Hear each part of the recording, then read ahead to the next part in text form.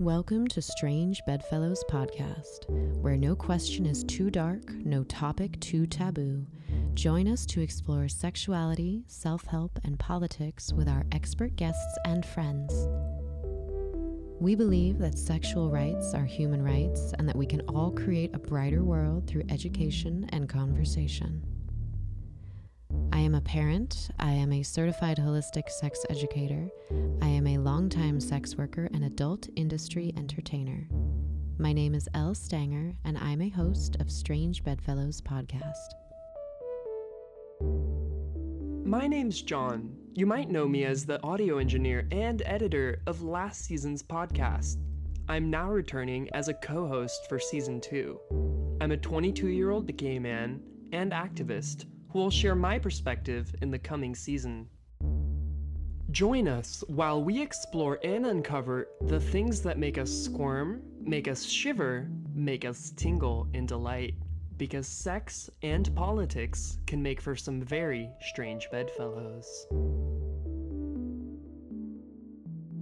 So last night, John, I put B in an animal cage.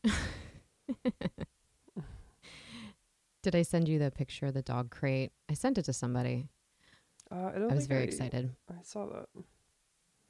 Okay. Yeah, I don't usually go to a nationwide pet store chain at 10 o'clock on a Saturday night, but when I do, it's to get an extra large cage for my partner. It was our 3-year anniversary last night, or yesterday, whatever, since we first had sex for the first time. Thank you. Yeah, we went and got our toes done. I've started buying him pedicures because he's on his feet all day and he really likes it. He likes getting the black shellac. Yeah. But the nail ladies asked if we were going to like a party or something. And I said, no, it's our anniversary. We're just celebrating. And they said, oh, are you married? And we're like, no. So just 3 years of raw dogging it. That word is silly, but you got me saying it. Anyway, so we had a lot of fun. I want to talk more about that in our after show if you'd be interested in hearing. Sure, yeah. Okay, cool. But that was the other thing. I was leading a scene as a dominant, which is something I rarely do. But so as I was setting up for the scene and he was setting up and then when we were playing and then afterwards, I was reflecting on all this cool, crazy, safer sex that we had that I didn't learn anything about in school. Like it had nothing to do with anything I was taught in school for the most part. And it got me thinking about the sex education we receive and what sex education would look like if it wasn't heteronormative and mostly about preventing pregnancy and STIs. Yeah.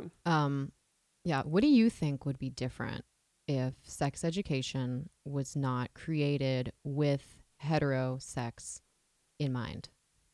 I think that if kids today and even back then could have had sex ed that wasn't hetero-centered, you'd probably have a lot more, I think, pleasure-based education. Because instead of teaching it based solely on the idea that sex equals copulation and you can have a kid, or use a condom because otherwise you'll have a kid. It all seems to revolve around having a kid, whether or not that's the intent of sex. And that leaves very little room for actual discussion of consent and boundaries and pleasure and other stuff that's super important and matters. So I think they'd have a more varied discussion. So you as a gay man, like how often do you, and like as someone who's still very much, I think, in a exploratory phase of their sexuality, because like you're pretty young, you're in your early 20s, you're in like a first serious relationship for the last year, you would agree, you're probably like still in a really good jumping off phase, right? In terms of exploring your sexuality.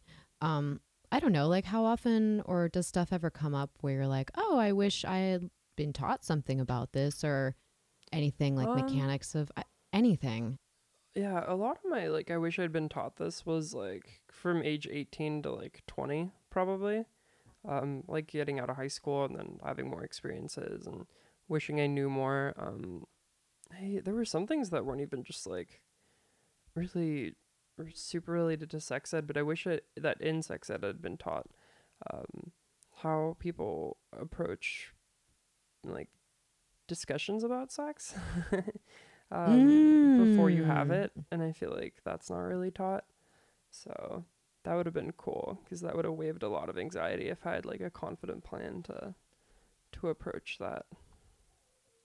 I didn't even think about that. So like talking about having the sex like before, like agreements and stuff. Yeah. And boundaries and or safe words or limits or barrier use or intoxicants. Yeah, he was showering, and we were both like setting the stage, and I cracked open my old third edition of Jay Wiseman's SM 101, which by the way, it was written in the 90s. So some of the language is still kind of like stultifying, like the word hookers is in there, and not as a derogatory, just that when he wrote it, I mean, you know, like a lot of kinky people and the sex workers overlapped. He also lived in Berkeley at the time. So it's like hookers was just jargon much more than it is now. So anyway, but I'm reading my old book, and I was looking at the long form agreements of who will be dominant, who will be submissive, is there any chance you will switch? And we actually kind of went through a little of that softly, like before the scene. And like, so that's what that made me think of. Not necessarily kink, but if there was, some kind of tools to like how to talk to your partner about what your goals are, you know, or whatever. So I sent you this list because I asked some of my social media followers what I asked LGBTQIA and beyond people, how did heteronormative sex education fail you? Go ahead and open up that list. I was hoping we could take turns reading from it. Yeah. Just some of the responses we got from people, what this brought up for them. One person says, literally never talking about other types of sex other than penetration by a cis man. One says, how to have safe lesbian sex. I learned more from YouTube than from sex ed. Not surprised. They never mentioned frequent STI, STD testing. So what I think this person means by this is like, for example, when I called the clinic last week and they asked, you know, if I was having any symptoms, and I said, no, my partners have sex with other partners. This is just a regular screening. Like that's still something a lot of people don't know they can just do. Like you can get screened as often as you like. They say it's unnecessary for most people more than once a year unless you're in a high risk group. But I know people that do it, you know, like one of my partner's partners does it every 3 months, she says. Yes, that makes me happy. Anyway, let's see what else. There's one that says, literally nothing. The only sex ed I got was that they took just the girls and told them about condoms. Oh my God, just the girls and told them about condoms. But who's putting the condoms on? The girls? I mean, yeah, like we should all know how to put condoms on, but if you own a dick, like probably should know how to put a condom on it. Yeah. Let's see. This person says, pleasure for the pussy, group safety. Ooh, I don't know what that means, but I'm interested. Lube. Lube is in all caps. Yes. Oh my God. Lube was never mentioned as a teenager. Oh my God. And then we have the assumption that it's for like dried up old ladies. Even that movie, oh my God, that movie Superbad that came out a couple years after I graduated high school. So like kind of a snapshot into history, but that's a Jonah Hill movie. It was like 2005, but the language in that movie is awful. And then also there's a line in it where one of the main characters, it's like a nervous, horny teenager movie. And the character's like, oh, I'm prepared. I have condoms and lube. And his friend is like, these are teenage girls. They're not dried up old ladies. Yeah. Which is like, everybody needs lube. He shamed his friend for having lube. Oh, hate it. Let's see. What else?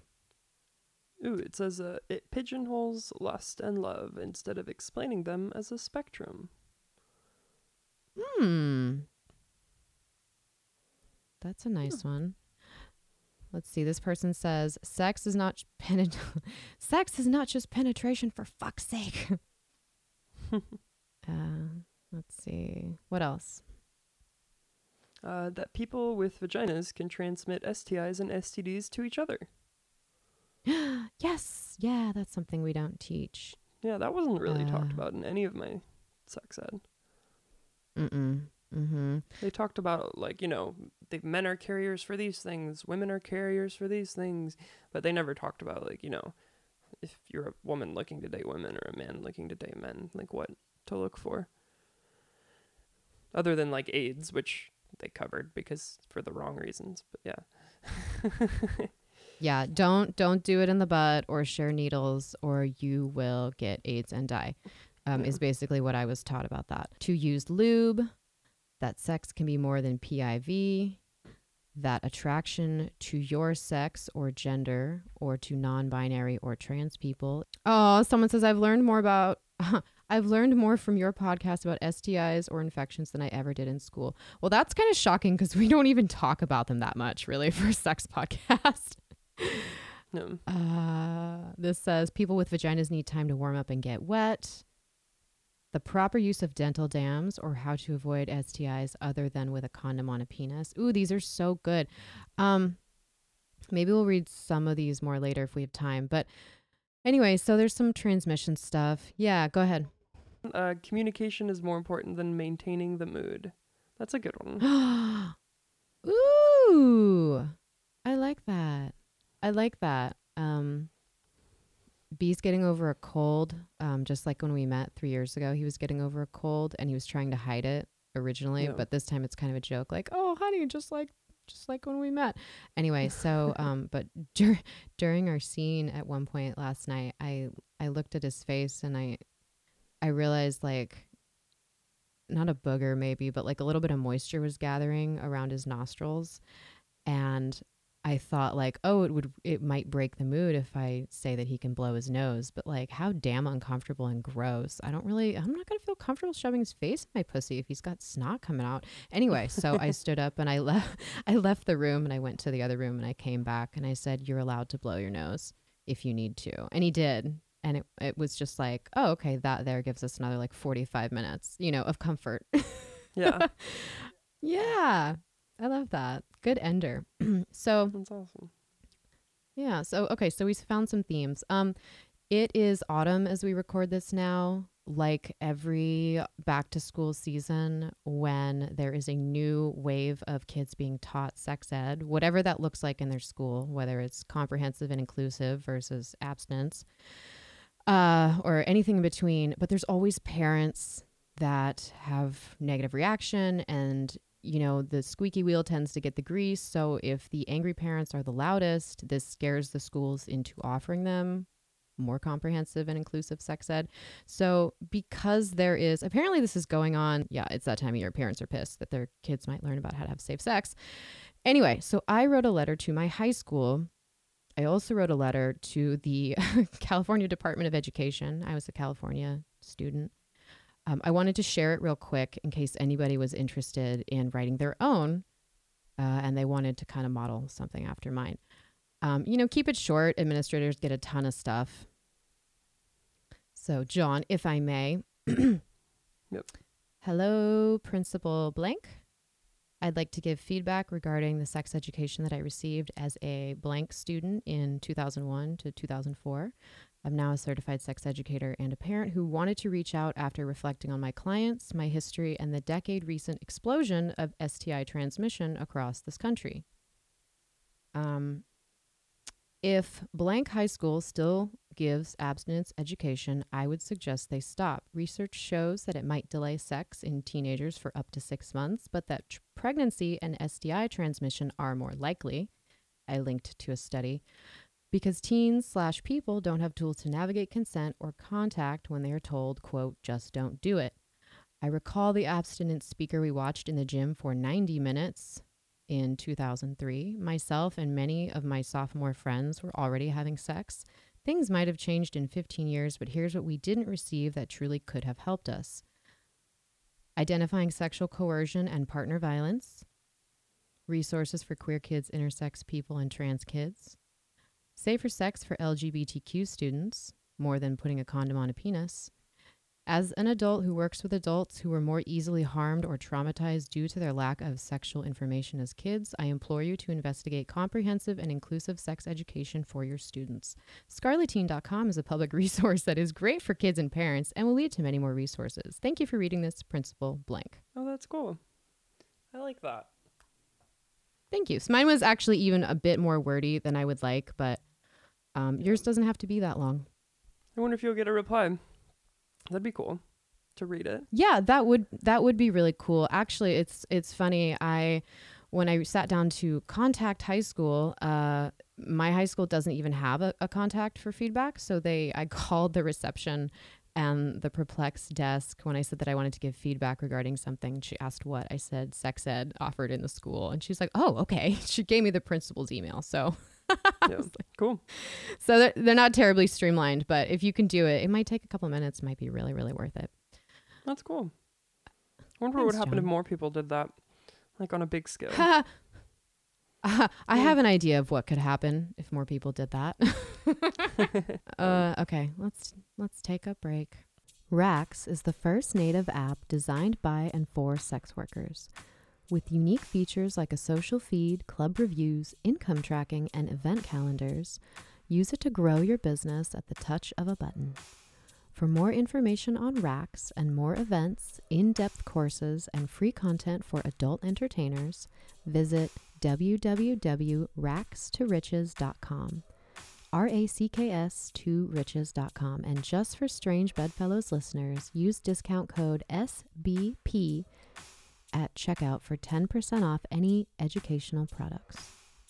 Attention service and sex industry workers. Seeking Space Yoga is dedicated to providing holistic options that work with your schedule. Our Sin Yin classes are meant to help you wind down, reset, and improve overall health. Need a little motivation? The first Sin Yin class is free to new members, and we offer discounts on all memberships and packages for those in the industry. Visit seekingspaceyoga.com or download the app to check out all of our industry-friendly class times. Welcome back to Strange Bedfellows, your favorite politics, sex, and self-help podcast. Today we are talking with Elle about a past high school that she emailed because sex ed was lacking. And if more people did it, maybe we'd see some results in the more receptive schools. So that would be kind of cool. That'd be super cool. I was remembering a theory about how going to public protests can be not damaging, but kind of pointless because people will blow off their steam going to that one event and then they feel like they did something. So they are largely inactive in terms of like activism for a while after that. So I was thinking like how cool it would be if every time we thought like, gosh darn it, that was wrong and I wish it could be different, if we actually as individuals gave feedback to the sources that we have feels about. It would dramatically change our world. So John, let's do some questionable lyrics. I woke up with this song in my head 2 separate mornings after working in the club because a couple dancers have been playing this song every time they work. So I'll hear it on the mid when I'm coming in, and I'll probably hear it on the night shift. And I'm overly sensitive, and I know that some themes present in my life more often than not, but I wanted to discuss this song and see what you think. So what song do we have today, John? Love on the Brain by Rihanna. Oh, Rihanna. So Rihanna did co-write this song. Her and 2 men credited. It was a 2016 song. It's a pretty song. I'm pretty sure it's about domestic violence. So, you love when I fall apart, so you can put me together and throw me against the wall. Oh, and baby, I'm fist fighting with fire just to get close to you. Let's see, I'm skipping down. Must be love on the brain that got me feeling this way. It beats me black and blue, but it fucks me so good and I can't get enough. Must be love on the brain. So in a discussion with a ton of women, not all of them white, but someone brought up that they said Rihanna tends to write a lot about physical violence in her songs because it's something she's experienced. I mean, look at her long time ago relationship with Chris Brown. Someone said culturally it's a problem for Barbados women, like higher rates of violence due to misogyny. I feel uncomfortable speaking to that as a white person with no knowledge of that culture. But those are a couple things that I think are worth mentioning. I don't think it's wrong to write about domestic violence at all, but I think it's irresponsible to mislabel it as love and to not offer it in a better context. Yeah. Kind of like 50 Shades of Grey would be fine if you're like, ha, look at this, look at this abusive relationship. But then it wouldn't have made as much money. Yeah. But I think, actually, I'm sorry. I know because I've been there that songs like this, when you're in it, when you're in a relationship and you're like, oh, this song like totally gets me. Like I know what it's like to have this obsessive like desire, burning desire, sexual attraction for someone who, you know, they could turn on a dime, and like how exciting and violent and scary and intense. But I think it's like, it's almost like you're glamorizing it in a sense by just calling it love. Yeah. I don't know. What do you think? I think that it's definitely an odd choice of words for some of the lyrics. Especially that like it beats me black and blue but fucks me so good. I'm just like, oof. But then Oof. I don't know. Rihanna kind of simultaneously touts herself as someone who should not be looked up to or a role model. So I wonder if that's part of She her said that. Yeah. Yeah, no, she said that. She's like, I'm not a role model and I was not trying to be for young girls. And I thought that was cool. She's like, it was at the time, she's like, I'm just doing what I want to do. It's like, yeah, you're 25. Like you don't need to be a role model at all. But again, the reason we do this segment of the show, I think, is because so often we sing along and we dance along and we move to these songs and we repeat them. But it's like, what are we saying? Like, I just want to be clear about what we're talking about. Because when I watch a beautiful woman on stage where I work smile and spread her legs and touch her pussy, and it says, and it beats me black and blue, it makes my back hurt. I'm like, Yeah. It's just like, and I'm oversensitive. I remember once I sat in a presentation by a sheriff's department and it was on human trafficking, and there was some anti-sex work tones to that, which is separate but related. But there was a law enforcement woman saying that a lot of the women who are trafficked by their pimps, their partners, they will justify the abuse by saying that it's a show of love. And she said that one prostitute woman, sex worker woman, said to her, I know that if I can survive his beating, he'll make love to me afterwards. And that's how he rewards me. Damn. Right? And so I'm sensitive. Yeah. Because that's something a lot of people don't think about. And they don't have exposure to really, really toxic, violent relationships like that, unless they've been in them, in which case it might be normalized. So I just want to not normalize abusive relationships is all I want to do. I just want to, point them out, maybe. No. I don't know. I want feedback. I want anybody to tell me if they think, if they disagree. Yeah, we want to hear from you. Pillow Talk at strangebedfellowspdx.com. Definitely an interesting discussion. John, do you want to do some listener questions?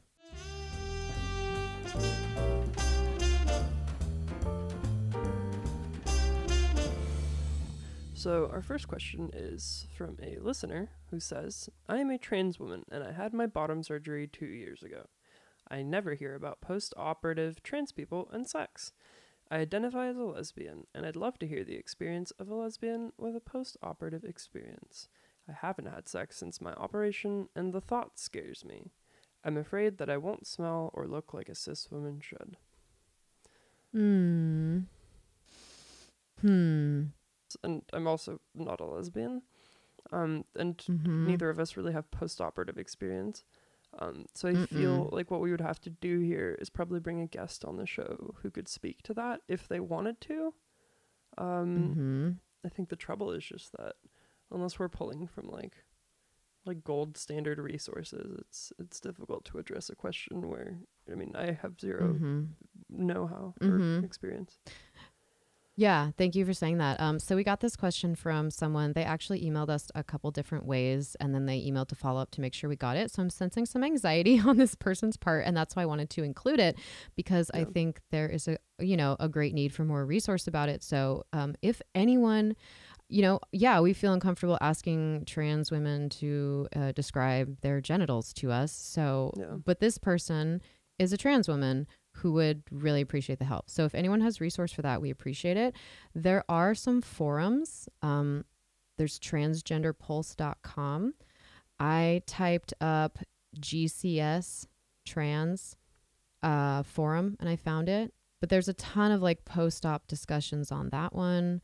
There is a book called Care and Feeding of Your New Vagina by Connie Rice, Body Positivity in the Era of a World Learning to Love Better. This person's talking about, apparently Washington, D.C. has the highest proportion of transgender people in the U.S., 500% higher than New York or California. That's very interesting. The only comment I want to give here is, as a person who had a boob job, and that's not the same, like my breasts are very, very similar to large breasts, but they're not the same, and that's okay because they're still rad. So if your vagina smells differently than you think your vagina should, there's a lot of women that feel that way also. So you're not alone in that. But yes, we would love to hear from other people. And also preference is so incredibly relative. I've had sex with a lot of cis women, and they all smelled and tasted and looked quite different. So, and it's not to say that I felt compatible or attracted or like really stoked on everybody's genitals. I'm sure my genitals aren't like super perfect to a lot of people too. Like it's all preference. There's a lot of preference. So, yeah, we hope some of those resources were helpful. Otherwise, we'd love to hear from you. Okay, so next question. My boyfriend and I have been dating for a few months and he wants to try butt stuff. I've never done anything like it before and I'm nervous that I'll be bad at it. I want to make him feel good, but I also want to be very comfortable. Any suggestions or techniques or tips?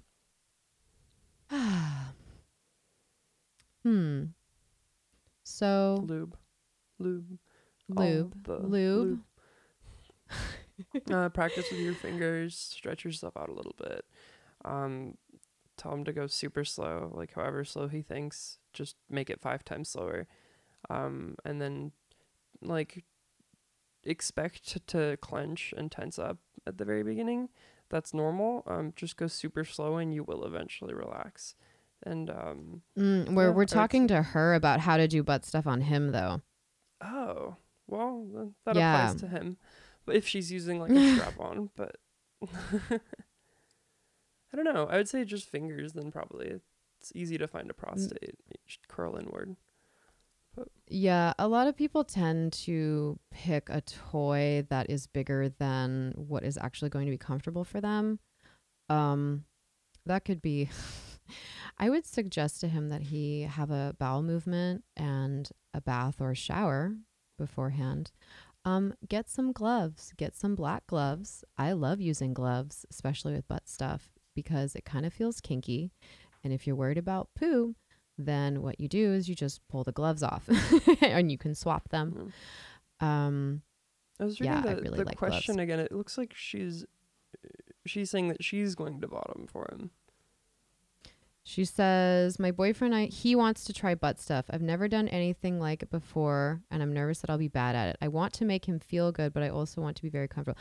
Oh, interesting. We're reading this 2 different ways. So the person that I got this from, they told me they were interested in learning how to peg, like do butt stuff to their boyfriend. No. So, I mean, the advice is like going either way, but I'm speaking more to the person who's going to be applying this knowledge on another person and not to themselves. Does that make sense? Yeah. Yeah. You can suggest, this is a good one that B did for me. When we had anal sex the first time, where he fucked my butt, and his dick is a little bit on the bigger side as far as like what my ass can handle.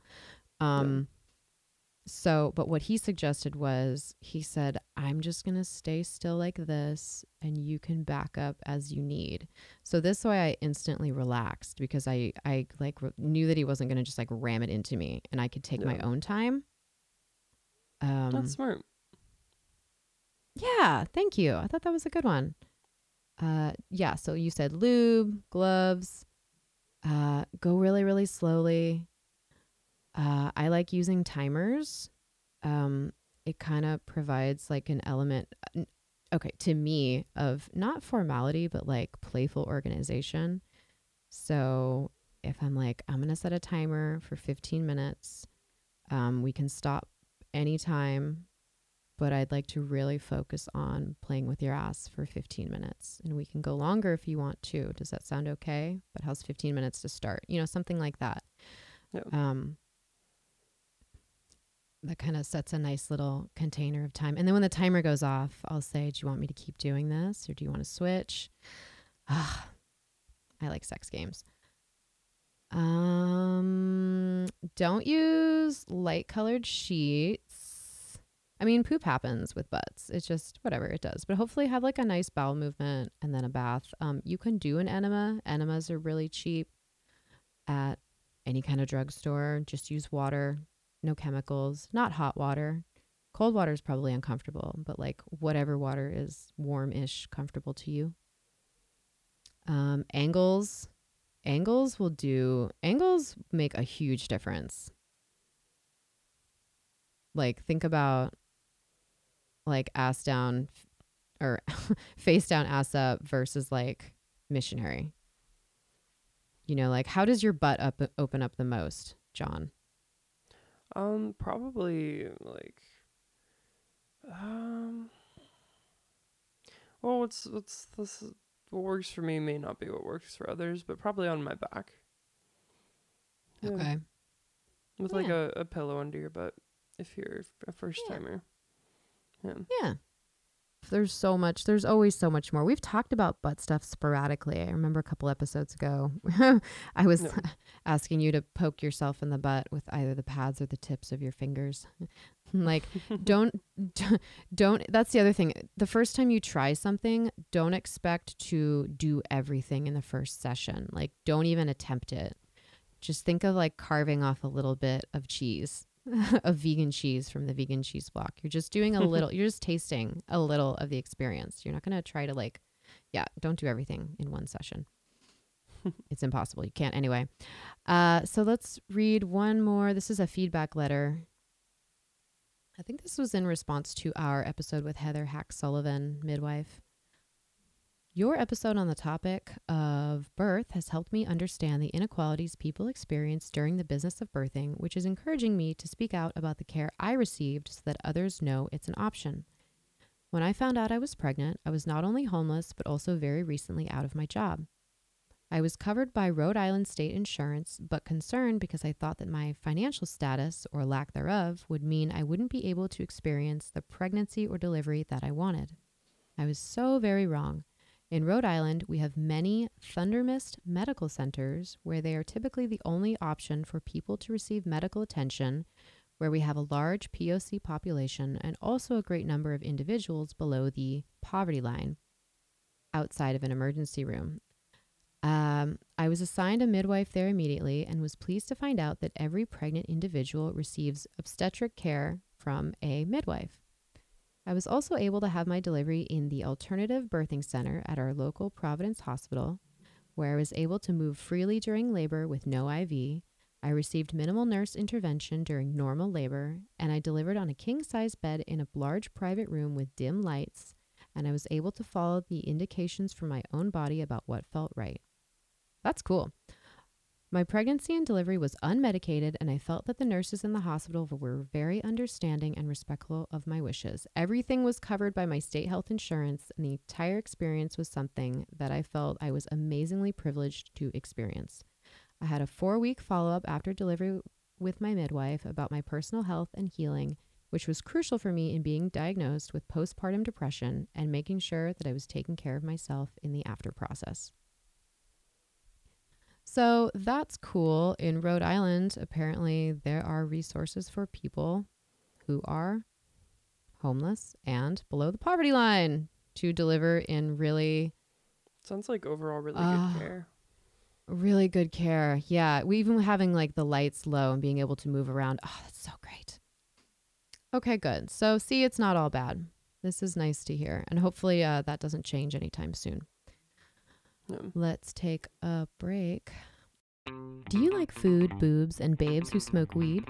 If so, treat yourself to some wholesome stoner fun on Topless Takeout. In this new web series, you can join your host, Jacqueline, as she eats her way through Phoenix, Arizona, topless. It'll be sure to satisfy all foodie and nudie lovers. New episodes are released once a month. Check out patreon.com/topless takeout to watch the latest Not Safe for Work episode now. Hey friends, are you sick of razor burn?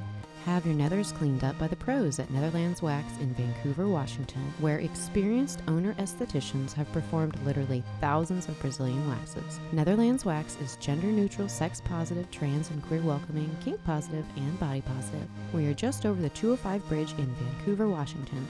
Worth the drive. Find us on Facebook, Yelp, or netherlandswax.com.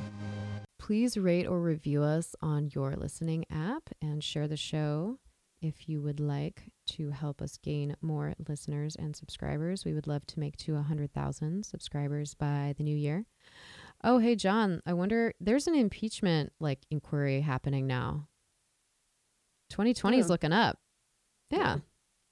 Who knows? I hope the Democrats don't blow their load on this and then lose all their steam before the election. We really don't need to pour all of our efforts into an impeachment right before an election, but if it's an easy process, yeah, why not? Yeah, the problem is that even if the Democrats do everything perfectly, it's still up to the Senate controlled by Mitch McConnell, so probably nothing will come of it, which is scary. Yeah. Oh, Mitch McConnell. All right, so I thought this was really interesting. I never heard of this at all. There's a history.com article. It was written this year, 2019. America's forgotten mass imprisonment of women believed to be sexually immoral.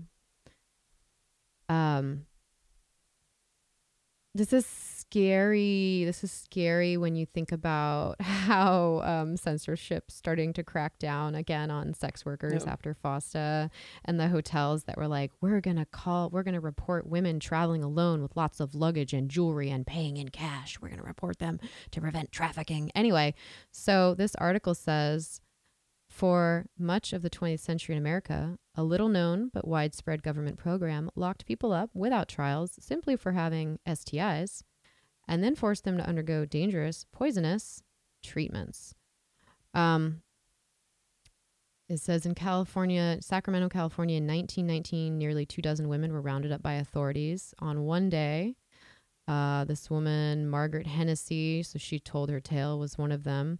The two women walked to the market. They were approached by an Officer Ryan and other members of Sacramento's Morals Squad, a unit formed that very morning, tasked with cleansing the city of vice or immorality. The police told the lone women they were under arrest as, quote, suspicious characters. I guess one of them had to go get her 6-year-old pretty soon, and the officer said they paid it no heed. Took them to a city's isolation hospital called Canary Cottage. A doctor probed and prodded their genitalia, examining them for STIs. They felt degraded. So she told this story, and apparently she was only one of perhaps tens of thousands, perhaps hundreds of thousands, they say, of American women who were detained and forcibly examined for STIs between the 1910s and the 1950s. And this happened in Europe, too. It was modeled after similar programs in Europe. If the women tested positive, U.S. officials locked them away in penal institutions with no due process. Oh, my God. Damn. Inside these institutions, records show the women were often injected with mercury and forced to ingest arsenic-based drugs, the most common treatments for syphilis. Oh, God. They could be thrown into solitary confinement, doused with cold water, beaten, or even sterilized. So this was in response to a wave of STIs that were contracted in World War I. It says federal officials were horrified in 1917 to learn that a huge percentage of men in the military, some estimated 1 in 3, were infected with syphilis or gonorrhea. But it says they estimated incorrectly. So they overestimated how many people had STIs and then passed a federal law that outlawed sex work within a 5-mile moral zone of every military training camp in the country. When they learned that most infected soldiers and sailors actually contracted their STIs back in their hometowns, they worked to expand this prohibition to cover the entire nation. And when they discovered that most of the women who supposedly infected the men weren't professional prostitutes, they expanded the program even further. Amazing. So eventually they're just like, oh, it's all women. Shocker. So in 1918, federal officials began pushing every state in America to pass a, quote, model law, which enabled officials to forcibly examine any person reasonably suspected of having an STI. Yeah, it says many women were also detained if they didn't want to have sex with the police or health officers. Yeah, be raped by. Oh, yeah, I see that. It says women of color and immigrant women were targeted and subjected to higher degree of abuse once they were locked up. Enforcement of the American plan ended by the 1970s amid the rise of the civil rights movement. Thank you, civil rights movement. So it lasted in many places for half a century, but today, half a century later, few people have ever heard of it. This was the American plan. That's fucking crazy. Ooh, wow. It says that some of these laws are still on the books in some form in every state in the nation. If health officials deem such isolation necessary, it could be legal in your state. Scott W. Stern is the author of The Trials of Nina McCall, Sex Surveillance, and the Decades-Long Government Plan to Imprison Promiscuous Women. Cool. Wow. Check that shit out. That's wild, isn't it? Oh, my Lord. Like, I'm so glad. Sometimes, okay, if I ever get really bummed on the state of things in the world, I ask myself, like, when would I rather be living? And then I realize I can't really think of a time because it would have been worse for me in any way. So it's like we have this nice little window right now between like having birth control and starting to like have another civil rights movement and then the earth burning up or something. But let's enjoy it. I want to, in an upcoming episode, talk a little bit more about hormonal birth control and some of its impacts. Here's another article that has to do with sex ed and women's sexual health, mostly. This was by Vice, or this is on Vice, Identity by Bethy Squires, written a couple years ago. The racist and sexist history of keeping birth control side effects secret. So in 2016, so this article starts out referring to a study that tracked hormonal birth control use and the prescription of antidepressants over 6 years for over 1 million women in the study. They found that the women who were on hormonal birth control, which I say HBC just to shorten that sometimes, whether it was the pill, IUD, or ring, they were more likely to be prescribed antidepressants. And when you go deeper, the study says that there's also a strong link between teenage birth control use and depression, with an 80% increase for teens taking birth control to start taking antidepressants after they go on the pill. It says that sometimes the pill is prescribed before teens are even sexually active to treat acne or severe menstrual symptoms, or something just as general, a preventative measure, as a rite of passage. This is definitely the case, and I want to say hormonal birth control works excellent for some people, and they really like it, and they don't mind their symptoms. There are other people who have become so depressed and suicidal, who have gotten cystic acne, who have gained 40 to 50 pounds, and they weren't told any of this could happen. So Oh, shit. risk informed. I mean, when you ever went to start a new medication, were you told about side effects for any or all of your medications ever, John? Yeah, but the problem is that they try to tell you like the most common stuff, but they don't really. I got a lot more discussions from my doctors about side effects after I would bring up side effects, and then they would be like, "Oh yeah, that can occur. There are all sorts of weird things that can occur on meds, and we're terribly unprepared for the side effects, and they should really, instead of just giving you a leaflet with like 600 of them, they should be like, here are the most common ones you might experience."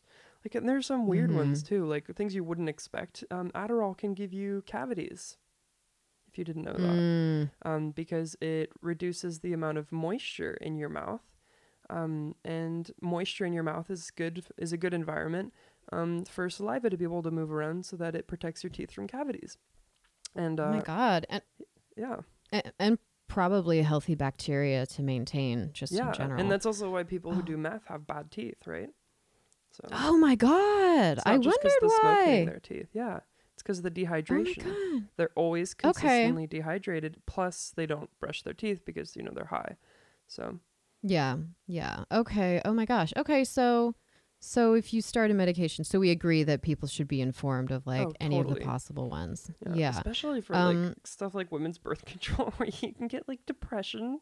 Like, what the fuck? Like, at least the other meds, that's like weird shit. Like, maybe your skin will get itchy a bit, or you'll get like dry mouth. And the women's like birth control is all like, yeah, you might want to kill yourself, but like, damn. Well, so in some of the earlier birth control experiments, such as the one in the 1950s by gynecologist John Rock, and biologist Gregory Pincus, they discovered that animals injected with progestin didn't ovulate. So when they started testing it on women under the guise of a fertility study, he did not inform his patients that it would prevent them from getting pregnant.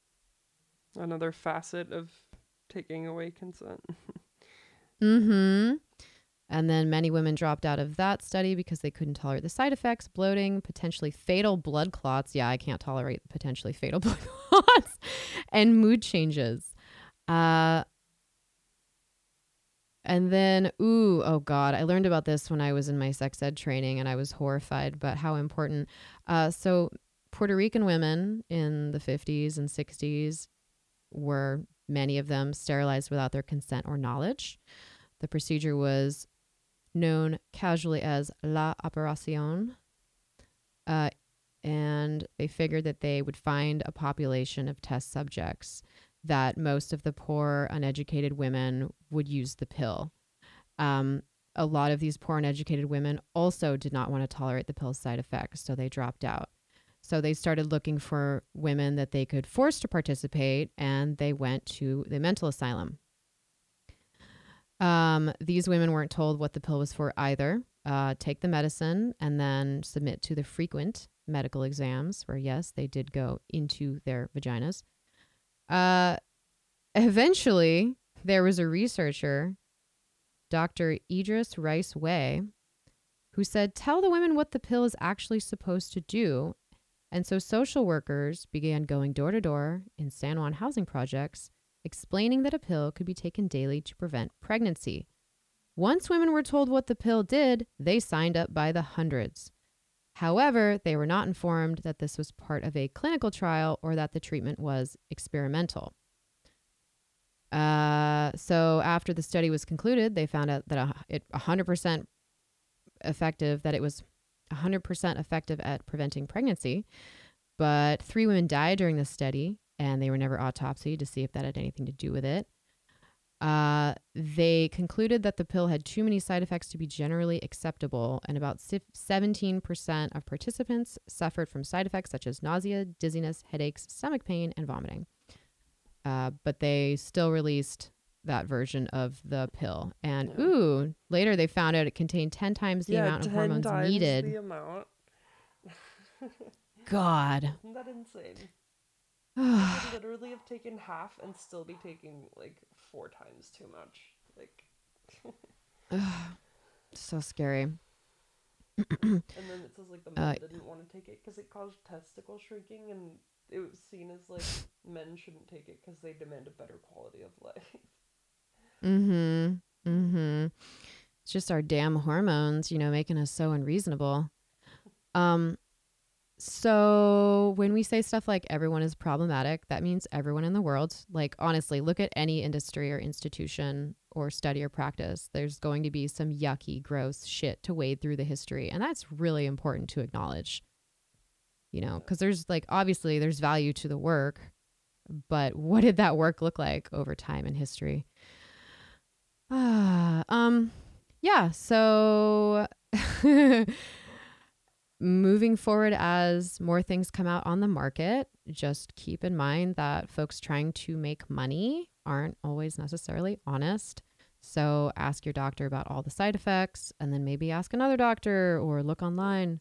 Ask your doctor, but like what I found is Google it, because if